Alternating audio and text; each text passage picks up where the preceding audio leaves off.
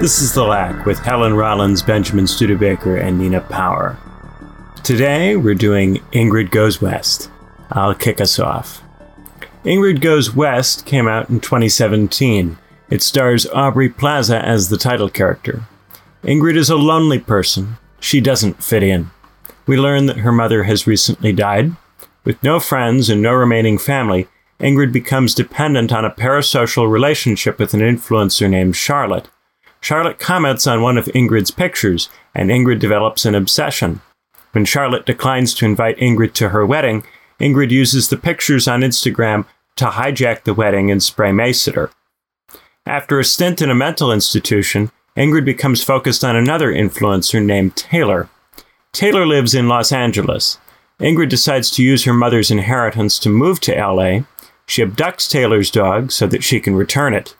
Taylor has no idea how the dog got lost. She's so grateful to Ingrid for finding the dog that she invites Ingrid over for dinner. Further social engagements follow. It all seems to be going well until Taylor's brother, Nicky, makes a surprise visit. Nicky doesn't like Ingrid from the start, and eventually he gets hold of her phone. Going through the phone, he discovers evidence of Ingrid's obsession with Taylor. Nicky knows that Ingrid inherited a big chunk of cash. He blackmails her, hoping to obtain the inheritance money. Along the way, we meet Ezra, Taylor's husband, a painter whose paintings don't sell. Ezra wants to be a real artist, but his paintings aren't going anywhere. Is it because Ezra doesn't promote his work? Is it because the vulgar LA art scene has no appreciation for his work? Is it because Ezra's work just isn't very good? It's not clear to him or to us. For what it's worth, I think it's all of the above. Ezra has a flip phone. He clearly doesn't think much of what his wife does. This invites us to ask why he's with Taylor.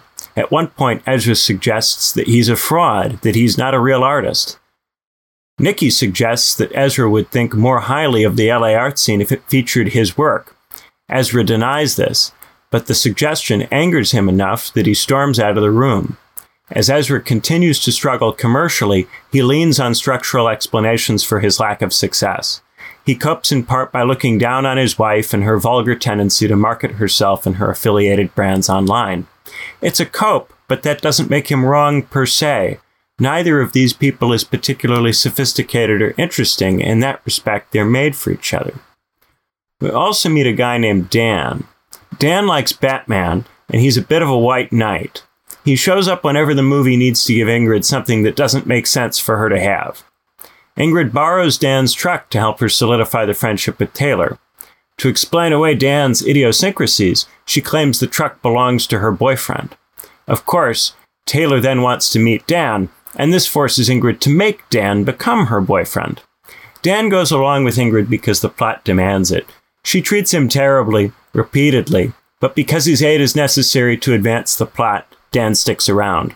I suspect the writers made him a Batman fan in part to explain why he sticks around even when doing so makes precious little sense.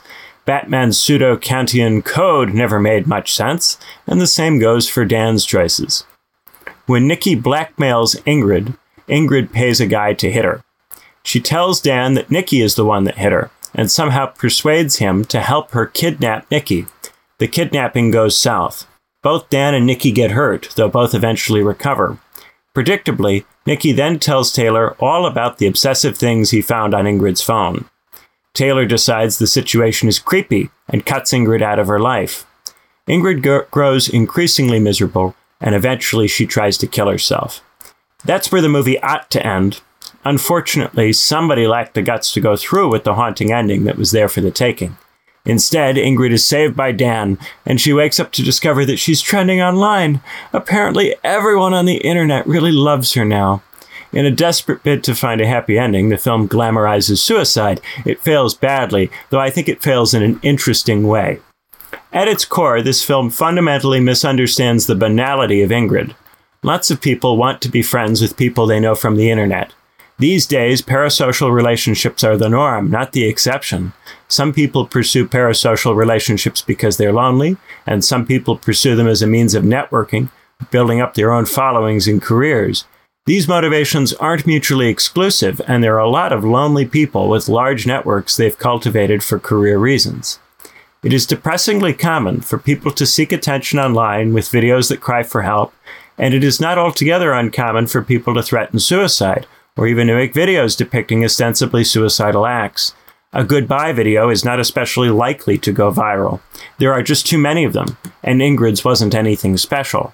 In the United States, almost 1/5 of high school students consider attempting suicide. Almost 9% make at least one actual attempt. That's just in high school, never mind people in their 20s.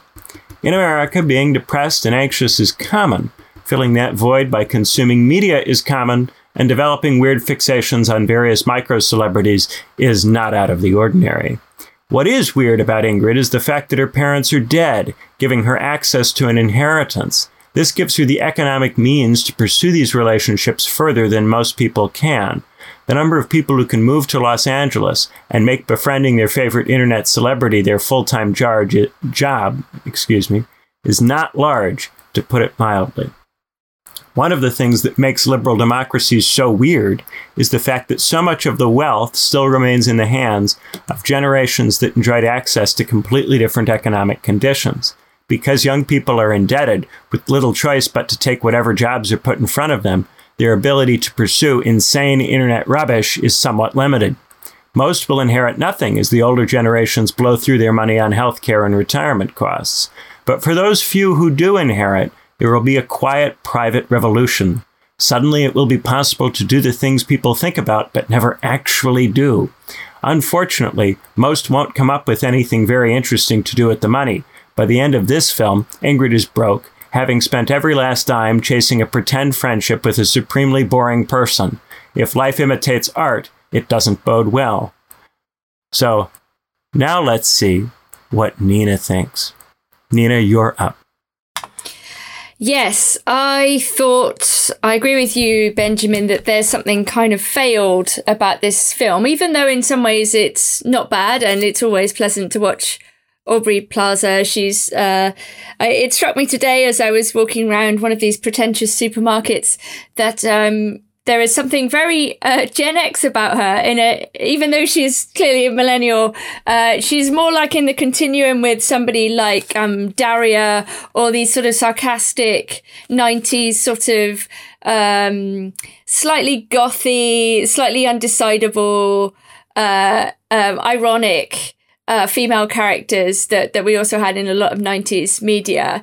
And I think that's maybe something of her appeal. She's very good at kind of flipping between the genuinely disturbed kind of pouty stalker, with dark thoughts, and when she has the transformation because she goes to the hairdresser that that Taylor has mentioned in some kind of lifestyle-y story, and she has a transformation. She becomes like an LA blonde or with highlights or something like this. And of course she's also, well, she is very beautiful, right? She's a very beautiful woman, but she's very good at flipping between these modes. So in that sense, it's a pleasure to watch this film, right? It's quite lighthearted.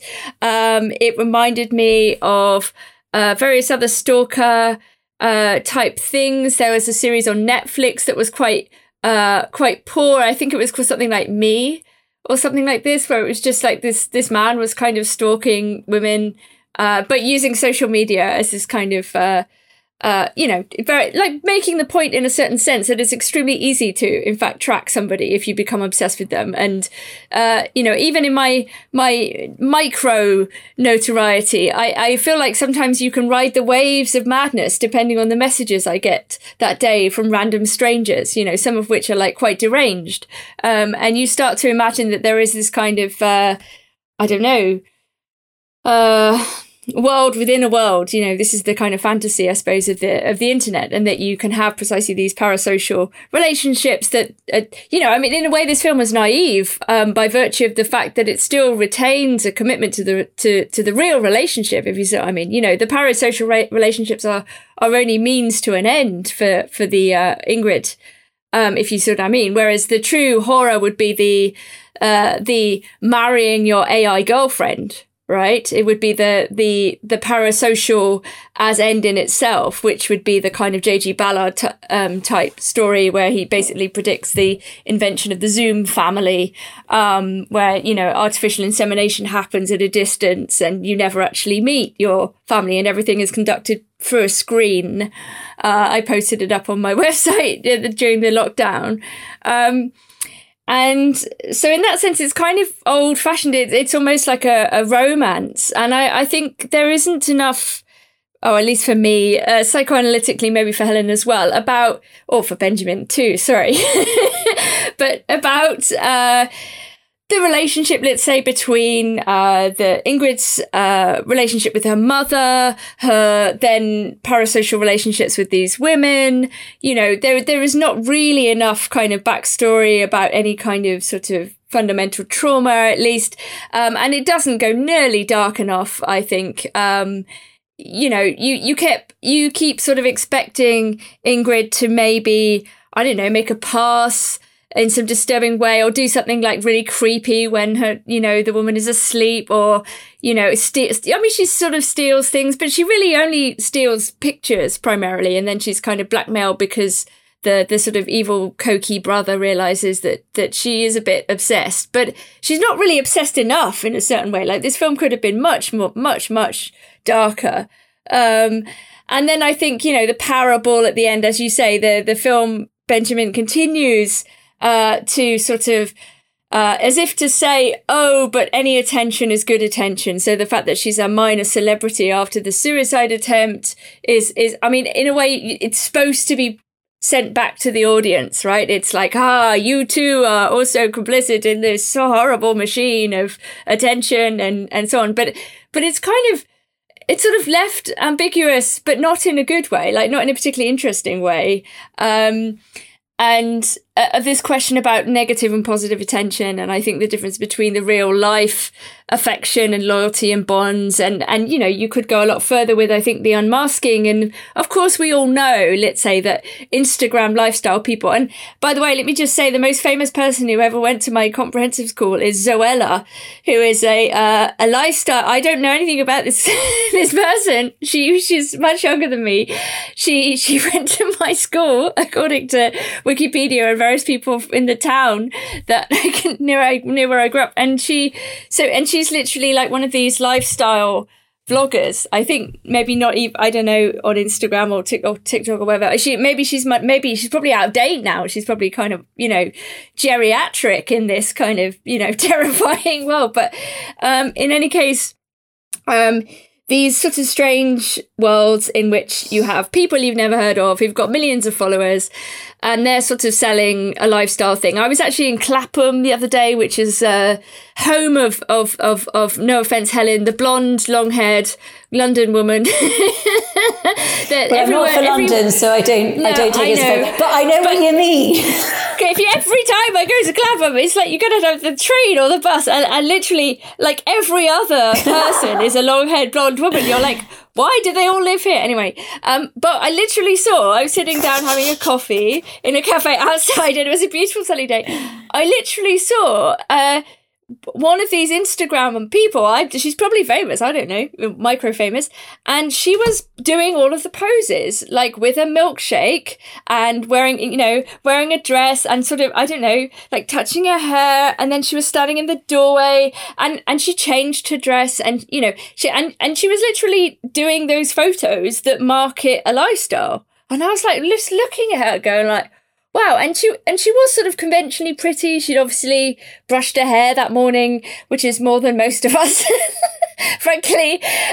You know, she had a certain, whatever, lighthearted, youthful, but not very threatening. Like, she wasn't kind of hardcore sexy. She was kind of, you know, just about 5% beyond, girl next door pretty or something, you know. So it has to be attainable enough. That's the thing. You can't be a kind of severe cosmic vamp, because that would just be, impossible. I don't know, Dieter von Teese or something. It's not an attainable thing, but it's not even attainable for her, right? That's an old reference as well. But so it's like selling back like the slightly filtered version of the fantasy life, right? Okay, and we all know that that's sort of this aspirational, fake utopian thing, and the treadmill of images and I think I don't know how to put it. The kind of the darkness that would be required to sort of explore something like Ingrid's libidinal investment, right, in that image in relation to the death of her mother would make it a much more interesting film. For example, like, what is the sexual dimension of this? Like, men are instrumentalized here for her. She just uses the guy who's actually quite sweet. And of course, they sort of have romance. And even though she sort of rips him off, nearly kills him and whatever, just, narcissistically, violently abuses him, he turns up at the end to sort of, tell her she's famous for almost dying. And yeah, in that sense, it's a sort of, it's sort of dark, but in the way that like a puddle is dark, rather than a sort of black hole is dark. I don't know if black holes are actually dark. Maybe they're not anything, but so I quite liked it, but I think it could have been, heavier in a better way. All right. Well, this was Helen's pick, so she gets to go last. Pick? It was my pick. Was it my pick? I guess it was. No, it was a compromise pick, because the thing that I wanted to screen, I couldn't. Oh yeah. We're not counting that as Helen's pick. Well, we can count it as my pick. I don't mind. But it was. We were going to talk about the humble brag on the B side. So this was like this is to lead up to it, right? Well, we could do the hunt next week then, maybe. I've already done an estranged episode on that. We'll get into this at the end. In the meantime, Helen has to give us her thoughts on this movie. Yes, so I had some thoughts, but also want to follow on with what you guys have said, because I think there's sort of pertinent things that you said. You're right, it is sort of like a little bit of a ditty. It doesn't really, it's entertaining, it's chortle, funny, and then it does fold back into sort of some slightly kind of ideological ending, which I've noticed a lot about like satire and, well, a form of social satire that we see now, that it kind of goes there and then it doesn't. So I was watching The White Lotus the other day, just as a, in the background, I've seen it before. And I remember the first time feeling like really enjoying the first bunch of episodes and then sort of feeling like, towards the end. And I sort of felt that again, in that I feel like often what results is, instead of you have, an oppositional system that is critiqued with sort of humor that plays upon contradiction, and then it folds back into a new form of opposition, in that case, sort of a form of Orientalism. It's like meta-Orientalism, because it kind of does critique Orientalism, but then it does the same thing. But yeah, and it's the same thing here, as you guys both very eloquently pointed out, of a critique of this sort of vacuous culture, and then somebody gaining fame for no reason at all. But it reminded me a little bit about a film that we really should do sometime, which is kind of quite a small film called The Page Turner, that came out in 2006 in France, about a girl who is wronged by a pianist at an interview for her entering a music school, and then gets her revenge. And I often think about how easy, as you pointed out, Nina, how easy it is to find people online now. And if you wronged somebody, a customer service call person, they could very easily find it, and do anything. So it's quite amazing that more isn't done, that there's still this sort of public-private barrier, in that our information is so readily accessible to anybody. Obviously, the title of this film, Ingrid Goes West, it plays on the Go West idea, the Go West fantasy, the sort of California gold rush. And obviously today's gold rush is this completely vacuous thing, which, even more than the all that glitters is not gold rush idea, is completely random and kind of senseless, but it's senseless in its sense. And I think you pointed on this, Nina, that like a lot of what is required to become internet famous is precisely not to be too out there, inaccessible, to play upon the fantasy that it could be you, that you could win the lottery, that you, in all your normalness, and this is a lot of ideology, and we see this in the media today, plays upon one's normalness, but not it's one's specialness in one's normalness. So it's not like accepting that you are not special in your weirdness, because everybody is weird and through their weirdness is not special,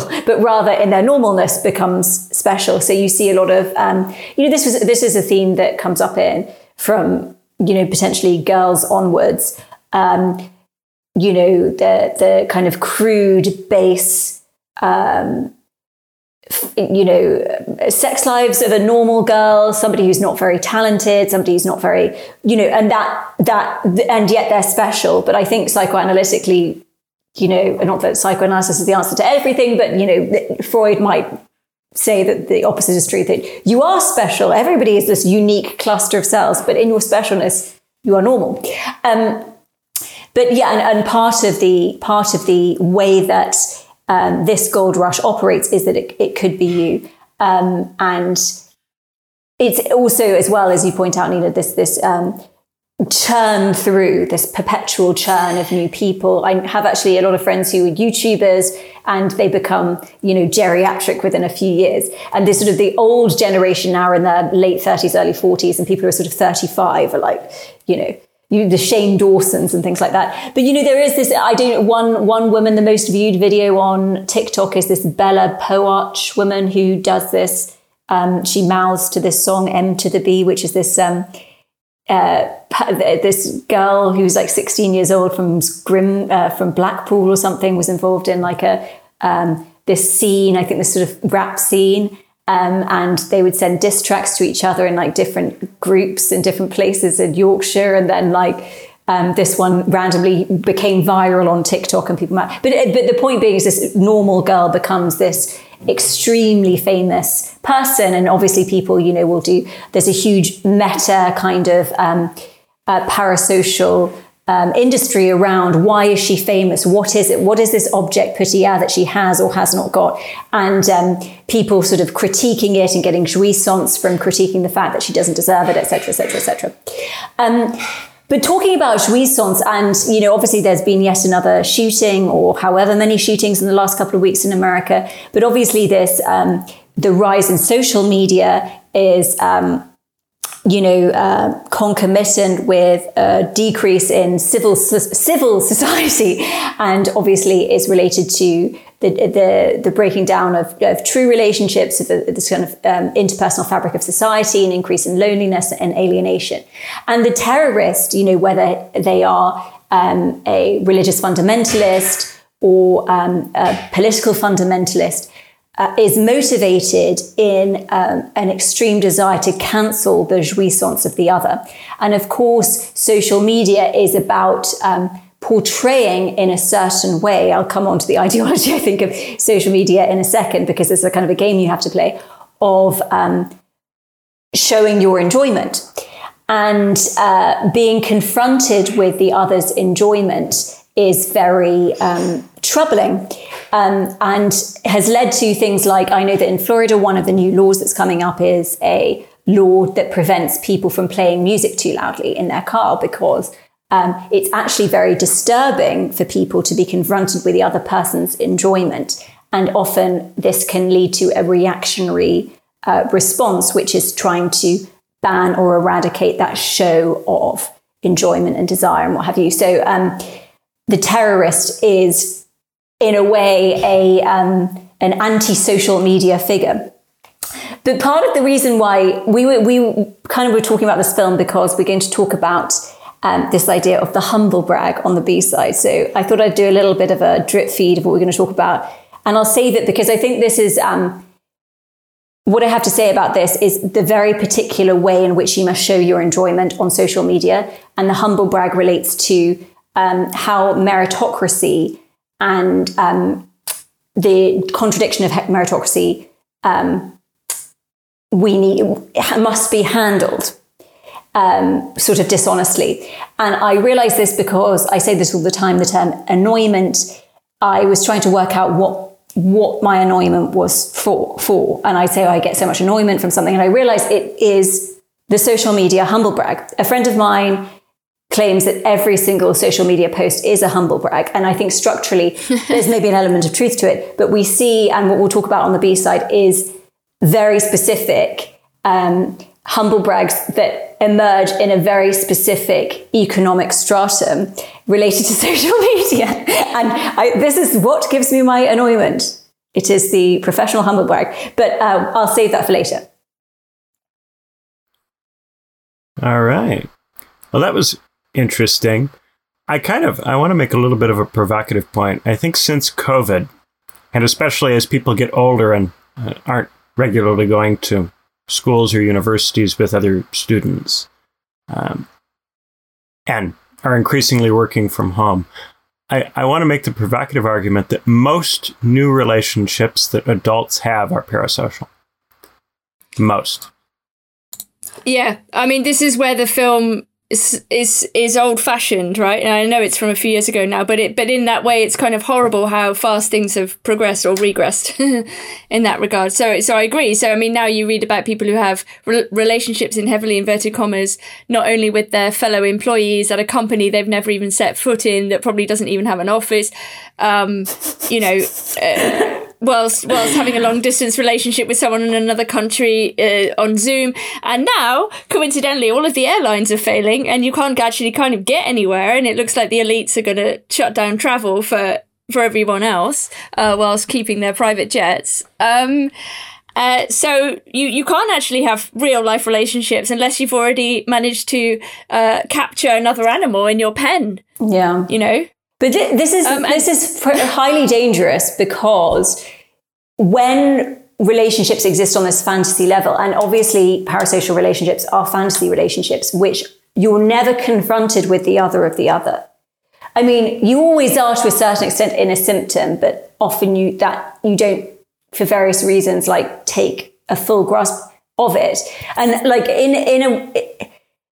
love. Technically, love versus romance. Tom McGowan writes about this a lot in Capitalism and Desire. Like that romance is this kind of ideological dimension of investment in the other, where the other is this object of wholeness and completeness that isn't real. But when you actually have, proper relationships with people, and I'm not saying this isn't possible. Let's say you're working with somebody and they disappoint you immensely, but then they can become like the reverse fantasy, where they become the scapegoat, for instance, that you don't confront what's actually, useful and good about a person. But, and to be a person is to be like complex and contradictory, and to not everybody is an exception to the rule. So the point being is that like, it's highly dangerous. And this does tie to the terrorism angle, to be perpetually confronted with a fantasy version of other people, because other people need to disappoint you in order to not get really tied up in this ideology of promise grab. Yeah, I mean, just on this point, and obviously you mentioned the recent shooting, and my friend Daniel posted a very interesting quote from the late, great Bernard Stiegler from his collection Acting Out, where he talks about the desire, and it relates to the kind of social media question, the desire for a kind of recognition. And I suppose we're used to that particular argument, but it kind of goes deeper. And I just wanted to read some of this quote, if you don't mind, from Stiegler. Where he writes, "The violence and insecurity in which we live, as much as they are exploited to the point of fantasy or even deliberately manipulated, engage above all a question of narcissism and result from a process of loss of individuation. It is a matter of narcissism in the sense of someone like Richard Dern, who is a French killer, somebody who I think went into a council office and, killed, unusual in France, but, occasionally they don't all happen in America. Okay. And this is the point that I think is really important, right? So somebody like this guy who's, went in and killed lots of people, shot lots of people, who suffered terribly from not existing, from not having, he said, a feeling of existing.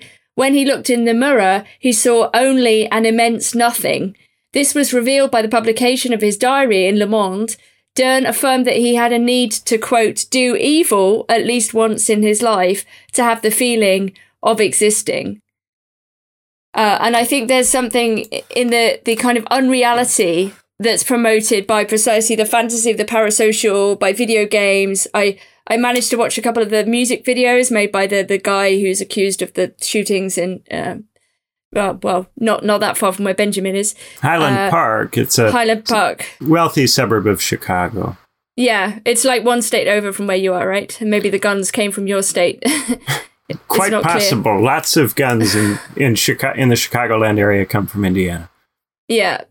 So, and I watched a couple of his videos, and they're very disturbing, but not quite in the ways that you would think. I mean, this is somebody who's looks, a bit strange, is obviously making himself look strange through a use of tattoos and his appearance. But also there is something, and he's making videos about social media and about dissociation and about freedom. He sings a song about freedom, ironically, and it's all about checking your phone. And, they're very, very disturbing. I mean, the man is he's not okay. And you don't know whether it's because he's on legal or illegal drugs, or because he's just very mentally ill or very dissociated. But there's something so profoundly gone wrong in this not existing way. And it's clear that this person, like many millions of people, are obsessed with a virtual life, a life that is online, whether it's in terms of seeking fame or playing computer games or having interactions that are not physical, not proximate, not intimate, not familial, not, any of those things that we would associate with a meaningful in the sense that Helen is talking about, which means difficult, which means having to confront the failure and disappointment of the other, and also yourself in relation to the other on a near daily basis. And it's so important that happened because, well, we're talking about recognition, right? So if this guy that you mentioned, whose diary was published in the Le Monde, like, recognition is only possible insofar as you're seen in the eyes of somebody who is lacking themselves. If they aren't lacking, they are not human beings, so they don't have subjectivity. And therefore, recognition doesn't occur unless somebody is a human subject, which means they are divided. So there's that. You don't get recognition. You will not feel that you exist unless you exist in the eyes of the other who is divided. This is why one of the resulting anti-symptoms of psychoanalysis is that you stop having to narrativize your life. And this is something, in the media, that is such a thing. You're told to permanently sell yourself and sell a narrative when you're a startup. These days you have to have the story, our story. So psychoanalytically, you actually stop feeling the need to have a story for yourself, because you feel like you exist already and you kind of make sense to yourself, because you go through this process of being in the presence of somebody, talking to the other, whom you believe is whole and complete, perhaps at the start of the process, at least unconsciously. You come to discover that they are divided, and it's only in their divided subjectivity witnessing you that you come to feel yourself as existing. And you don't need to sort of justify yourself. And obviously, social media is a story. It's personal spin in a way. There was something else that I was thinking when you talked about this shooter. And of course, there have been so many shootings in America that it becomes hard to keep track of. But there was one, I believe, last year, or at least recently, maybe a couple of years ago, where the shooter also had been releasing music videos. And there's something about potentially with himself in them performing.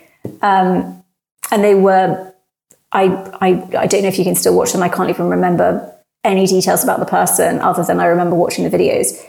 And it's interesting, this internet fame, that there is a lunge for recognition potentially in these acts. No, there used to be a conceit that music was doing something artistic. And I think now, largely, when people make pop music, that conceit is... it's largely been dropped. It continues to be asserted, but it's largely been dropped. Most of the people who are going into pop music now straightforwardly are pursuing fame or money, or recognition of some sort. It's hard for anybody to think that they're doing it to make art at this stage. I wanted to raise another point. And we talk about the parasocial in connection to people who really have quite overt, serious social problems. But it seems to me that the professional class as a whole engages in the parasocial more than the workers do, in part because parasocial jobs are easier to remote because they tend to be white collar, behind the computer, email-oriented jobs. And it strikes me that a lot of the professional networking that goes into the relatively high prestige media, entertainment, academia, those kinds of professional careers, a lot of that networking now occurs over Twitter. It does, yeah. And a lot of people are meeting each other or establishing relationships with colleagues over Twitter. Mm-hmm. And that is, of course, a parasocial way of starting up a relationship with a person.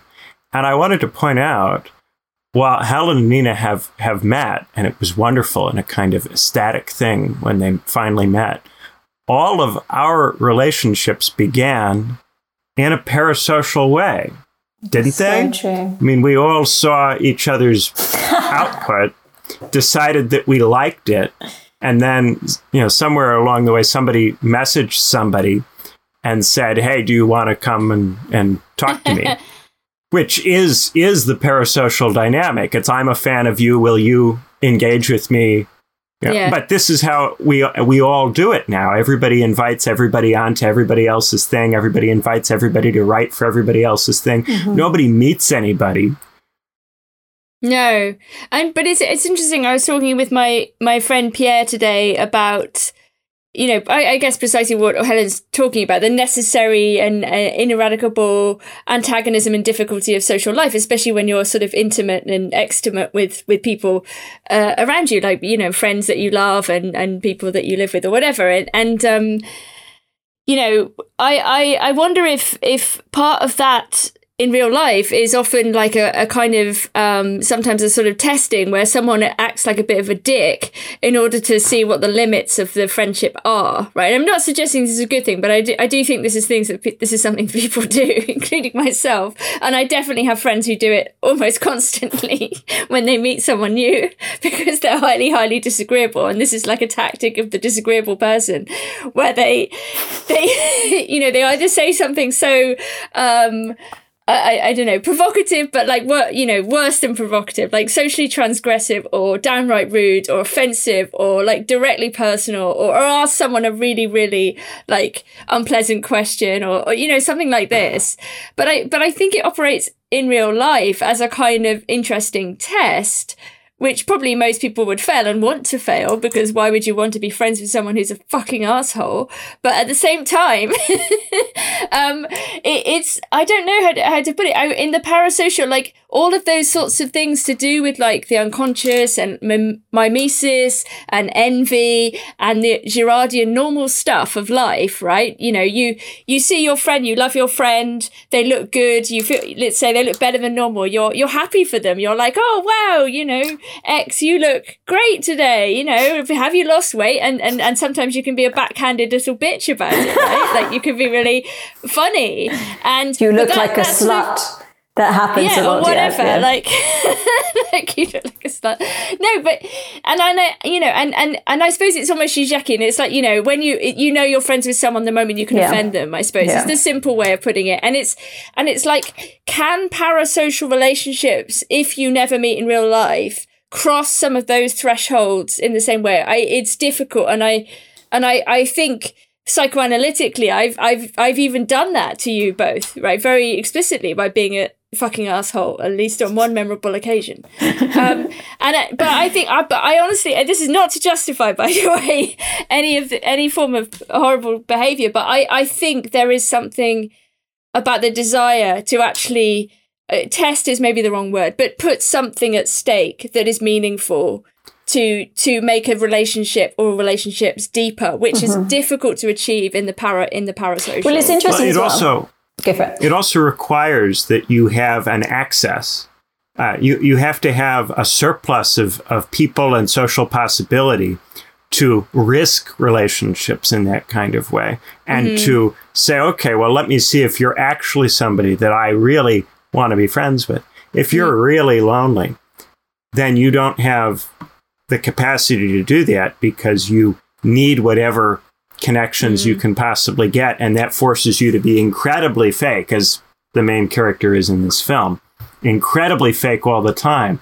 And we see this in networking where everybody is desperate to be liked. Now, here, the loneliness coincides with and intersects with the precarity of the professional class career, where an important strategy that a lot of people use to try to hang on, especially in the arts where they're very uncertain about whether their work is actually good, is by establishing relationships with people that are popular and are secure and in post, and to try to leverage those relationships so that the security that they project those people as having can be theirs as well. And so in those networking relationships, it's incredibly sycophantic. People are saying incredibly wonderful things about one another's work because they want to be liked, because they hope it is really true that the other's work is that popular, so that they can be friends with someone who is that established, so that that can rub off on them and help them to secure their own position. And so it's not just the most vulnerable, miserable, lonely, might be a mass shooter person who has to do this. It's the most affluent, most professional person who has to engage in the same behavior. And so there's a commonality between the craziest person, the person that we see as the most antisocial, and the most over-socialized person. But this is why everybody should be cancelled, like at a certain point. Because if everybody goes through that experience, then nobody will have to be lonely in the same way, and nobody will have to pretend to be successful in the same way, and everybody will basically be the same kind of flawed or lacking. We are and then all already cancelled, right? Yes. But of course, cancelling, it's only consequences, Nina. It's not cancelling. What are you talking about? It's the economic aspect then. So, what becomes the economic base for making this kind of work? Can I just say the one very funny thing about this film was just how bad the boyfriend's art was. It was unbelievably funny, whoever came up with the idea. It was so funny. It's almost worth watching this film, not just for Aubrey Plaza, but for the artwork made by the husband or whatever of the influencer, Ezra, where he literally sort of emblazons gigantic sort of cringeworthy hashtags over sort of junk sale paintings of running horses, and in a way it very almost reaches that sort of apex art where it's so bad it's good. It's and because the Aubrey Plaza character wants so desperately to be liked, she of course likes the art, right? But she doesn't like it because nobody likes it, and this is I think that's done so well. I think that it is done. I've definitely seen art like that on social media, exactly, like unironically. Exactly. But it's interesting because, like, in a way, the way that Ingrid and Taylor meet, it could spark a friendship, right? You finding someone. I mean, obviously she's fake found the dog, but let's say the dog is lost and she's found it. That isn't a way to meet people. But obviously this little extra dimension is there, and therefore means that the relationship is impossible, precisely because Ingrid has bought into the lie that Taylor projects, and therefore Taylor doesn't exist as a person in that relationship. So there cannot be a relationship. And this is also the problem, this is love, right? Romance becomes love at the point where you realize you love the person despite the fact that they're a complete fucking idiot and they smell bad. And you're like, damn, I love you. Fuck, this is such a waste of my time. Damn. And that's precisely like romance is. And so, it's tricky, and potentially all of us have had a relationship at a certain point where it can't work because one is so idolized. Pedestaling is the popular online term. And another thing that would have made this film better, the relationship between Taylor and Ingrid is already beginning to disintegrate before the blackmailing with the brother. Mm-hmm. And I think the brother's injected into this plot to kind of accelerate the plot. Yeah. But if they had just allowed the fact that she clearly pedestals Taylor to slowly erode the relationship to the point where Taylor views her as too much of a sycophant, which was already occurring, I think the moment that Taylor starts trying to confide in her and Ingrid responds by telling Taylor that she's perfect, from that moment, there is no real connection because it's now clear that it's a very lopsided thing. And they could have just kind of slowly wound that down, but it would have been hard to make that really filmable. It would have to be a kind of slow burn, slow death thing. But I think it would have been better. It's a weird version of the master-slave dialectic where the pedestalized person is the slave. So, and it can't work. As into human relationships, it cannot work. I wanted to go back to what you were talking about, Benjamin, about the networking via Twitter. I mean, Twitter is where I don't have Twitter, but I confess, look at certain accounts to get annoyment. And God, it's such a thrill. But it is very much, I think, to the point where young people entering in the film industry in the UK are given the advice to join Twitter. And it's sort of almost like this accelerated Bildungsroman experience where you can access, suddenly the gatekeepers are accessible. And if you enter into some kosher banter that is ideologically sound in a way that plays with all of the dynamics that must be touched upon on social media, you can get there quicker. It's kind of horrible. Well, yeah, this is the difference. Yeah. 20 years ago, you would send somebody an email, and maybe if you were lucky, they might respond to you if your email was interesting. But here, you can gradually, by replying to people in a little bit of a sycophantic way, worm your way in, or you can slide into the DMs. Or you can use the first to get to a point where you feel comfortable doing the second. And that's just a common expression at this point. Sliding into the DMs is something just about anybody might do. And it's, the a word lot of slide. Dating relationships begin with sliding into the DMs. Do you think anyone has sex anymore? Like actual sex, like people used to have? Some. I'm not going to say it never occurs.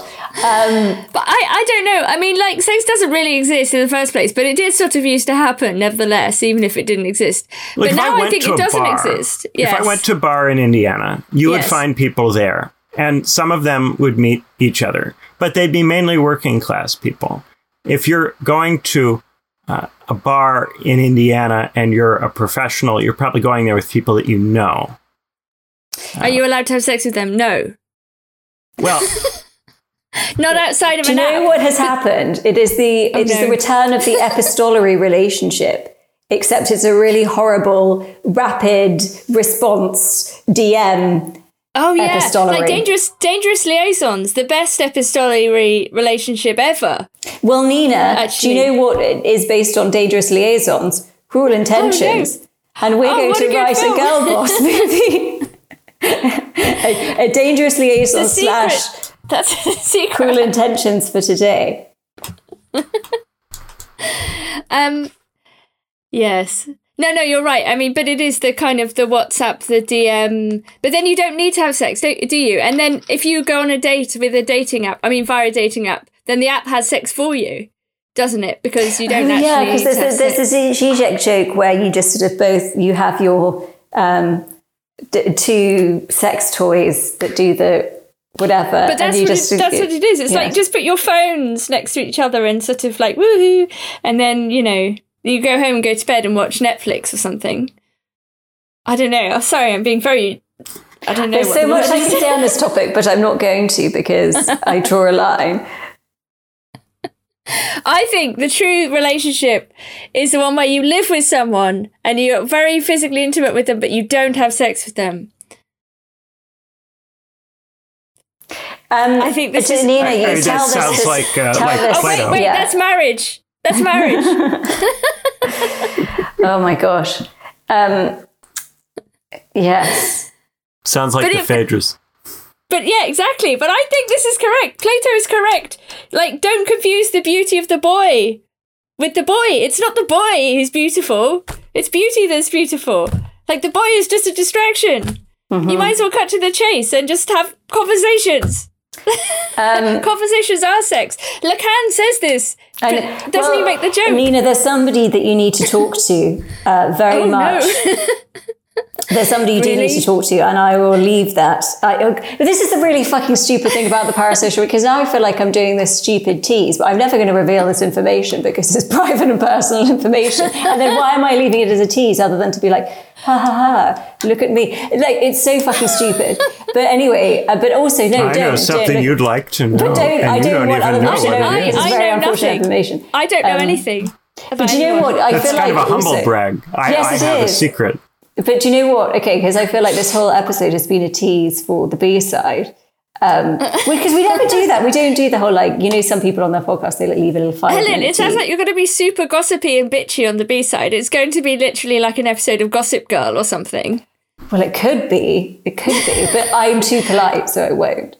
But I will talk about it in theoretical terms, and then people can be left guessing even more what I'm talking about. This is what happens when we try to pair a film with a B-side topic. The film becomes a device for getting to the B-side. And that, I think, diminishes a little bit the value of the episode for the listeners who aren't subscribers.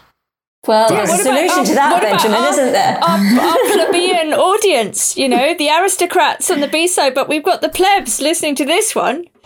Hello, all my friends. They love to be, you know, but everybody loves a bit of a tease, don't they? I don't know if they do. Does anyone like being teased anymore? I think this being naughty has gone the way of the dodo. I mean, did the dodo even exist? Who knows? Fake news? I mean, Benjamin, you mentioned sending an email 20 years ago, and I literally had to stop and pause and go, did email exist 20 years ago? But of course it did.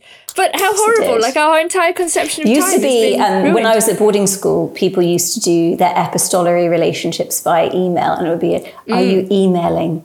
Oh, you're emailing. There was emailing, going on a walk, and then actually no, it gets very dark after a certain point, so I won't go there either. Very, very dark. Boarding schools. All relationships get very dark. No, I mean, in this place, it got very dark. But people would innocently email. Do a lot of email. Well, is an email innocent? You know, from a certain standpoint, it's not, is it? I think we should cease all communication with everybody. Yes, please. Do you know what there's really, the mistake was the telephone, wasn't it, Nina? No, the mistake was the stick. I keep telling everyone this. The first time someone picked up and used a stick, it's so obviously where everything goes wrong. It's so obvious. Humans are such a mistake, so I think it is at a certain evolutionary point. Speech is such a mistake. We could have been a contender. But what was I going to say? I can't remember. But there was a certain point, okay, the beginning of the fucking pandemic, I nearly lost it because there was so much communication. And I think you guys are aware that I'm a responder. And I spend a lot of time responding, which I shouldn't do. I should be an ignorer. Word. And I respond. And at the beginning of the pandemic, because actually there was more human contact, but it was this horrible human contact that we weren't used to. You know, you get used to anything, right? That's not good, but you can, to a certain degree, get used to things. And the only parasocial, suddenly it was like, oh, this is all the downside of human contact and none of the like nice, pleasant, cozy upside. And at the beginning of the pandemic, there was a phase where, for some reason, everybody would message me about my opinion about some political thing in America, which I'm very unqualified for. But I think it's because a lot of my friends, I'm maybe one person who has a slightly different opinion to most of their liberal friends, but I'm also not a conservative. So, you know, but I felt like I was like an agony aunt for a lot of people about certain things. And it was, yes, it's okay to feel this about this. It's okay. That's a human emotion. You don't have to be like, cancel yourself. Because can I ask both of you a question? But yeah. Are you the kind of person who gets invited to weddings? Is there a kind of person who gets invited to weddings? Yes, there is. Do you know what?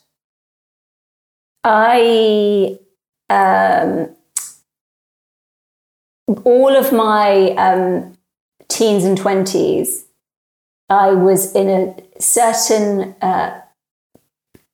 position where I was very drawn away from human friendships by certain things. So I am an acquaintance of many people, and I have a very small personal friendship group. Very close, very small, very fraternal relationship with a bunch of people. And then I have many, many, many acquaintances. So I'm not the kind of person who is sort of friends with lots of people and sort of gets invited to, but I will be very intimate with a few people. But also, I know a lot of people, but I'm not like close. So, don't know if that is that what this kind of person is? A person who is sort of friends with lots of people? So the person who gets invited to lots of weddings are people who have, like my older sister, who is a very, very, very, like she has this skill, which I'm just so impressed by, where she's like so good with people. And she has lots of strong friendships. She maybe has fewer of the extremely intimate friendships that I have, but she has hundreds of close friends. And I have very few very close friends. And then I know a lot of people. So she's the kind of person that gets invited to lots of weddings. And there's also the question of how big is your extended family, because cousins tend to invite people to weddings. That's true. Yeah. Are you somebody who gets invited to lots of weddings, Nina? What do you think, Helen? No.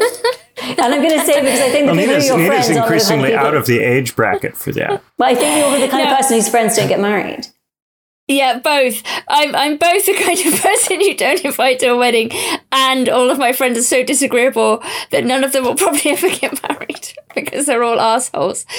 I exaggerate, but I would say the older I get, the more I recognise these types of people, like the kind of person like your sister who is somebody who is like reliable and dependable and a medium-sized, very good friend to a number of people who are also themselves responsible, stable individuals who get married because that's still what responsible, stable individuals do. And then there are other people who are either for reasons of disagreeability, potential hysterical breaks, just general chaotic tendencies. Both will not get married and will not be invited to weddings. And I always find this question just like vaguely amusing to ask. But Benjamin's right that if you have a large extended family, this question is somewhat moot. But I have a very, very, very small actual biological family, so all of whom are at the end of their lines. Thank God. Although my brother has managed to reproduce. Yeah, in terms of Be an end to it. Yeah, I often end up going to cousins' weddings, or my girlfriend. She has some friends who are in that ring by spring kind of age bracket, so she's been invited to a few weddings on that basis. So I've ended up going to some of those. The ring by spring thing is so bizarre. What does it really mean? I don't think I've ever even heard it. He's mentioned it loads, Nina. What the fuck are you talking about? Yeah, it's the idea that if you are graduating from uni, right? So you're 22, you're American, you're graduating from uni. You need a ring by spring by the time you graduate. You have said that before, right? Got yeah. you. But I have to say the other fact is I'm always in places where how do I put this? I'm always on the outside. So for various economic and other reasons, I'm never in the place where lots of people I know are. And I also personally like to move around a lot. So I'm always either working away when someone's wedding is happening, so I can't go, or I live in Ireland and I have done for years. And lots of people I went to uni with, for example, live in London. Also, when I was at uni, I was away doing lots of other things. So I was never really there. So whilst I'm would consider people friends and acquaintances, there's always this sort of like an ocean that goes on between me and other people. But anyway. You ever notice that if you get invited to somebody's wedding and you don't go, it almost always marks the beginning of the end? Does it? You have to work hard. I have to say, when a friend is married and you can't go, you don't have to, but I think it's extra specially important too. I think it's nice to go to people's significant events if you can make the effort to do it. If you can, I think it's always nice. Yeah. Of course, some people have their weddings very far away across oceans, and they want everybody to pony up and pay and go. And they can be very expensive. There should be more weddings in the ocean. That would be great. At the bottom of the ocean, maybe? Yeah, probably. All right. Well, we're at the end of the hour, so we're going to have to wrap up, but we're going to go over to the B-side and talk about the thing that we've been saying we're going to be talking about on the B-side. We have been very much hinting at it, so we're going to go and fulfill our promise. Thank you guys so much for listening, and have a wonderful rest of the day. Bye-bye. Bye-bye. Bye.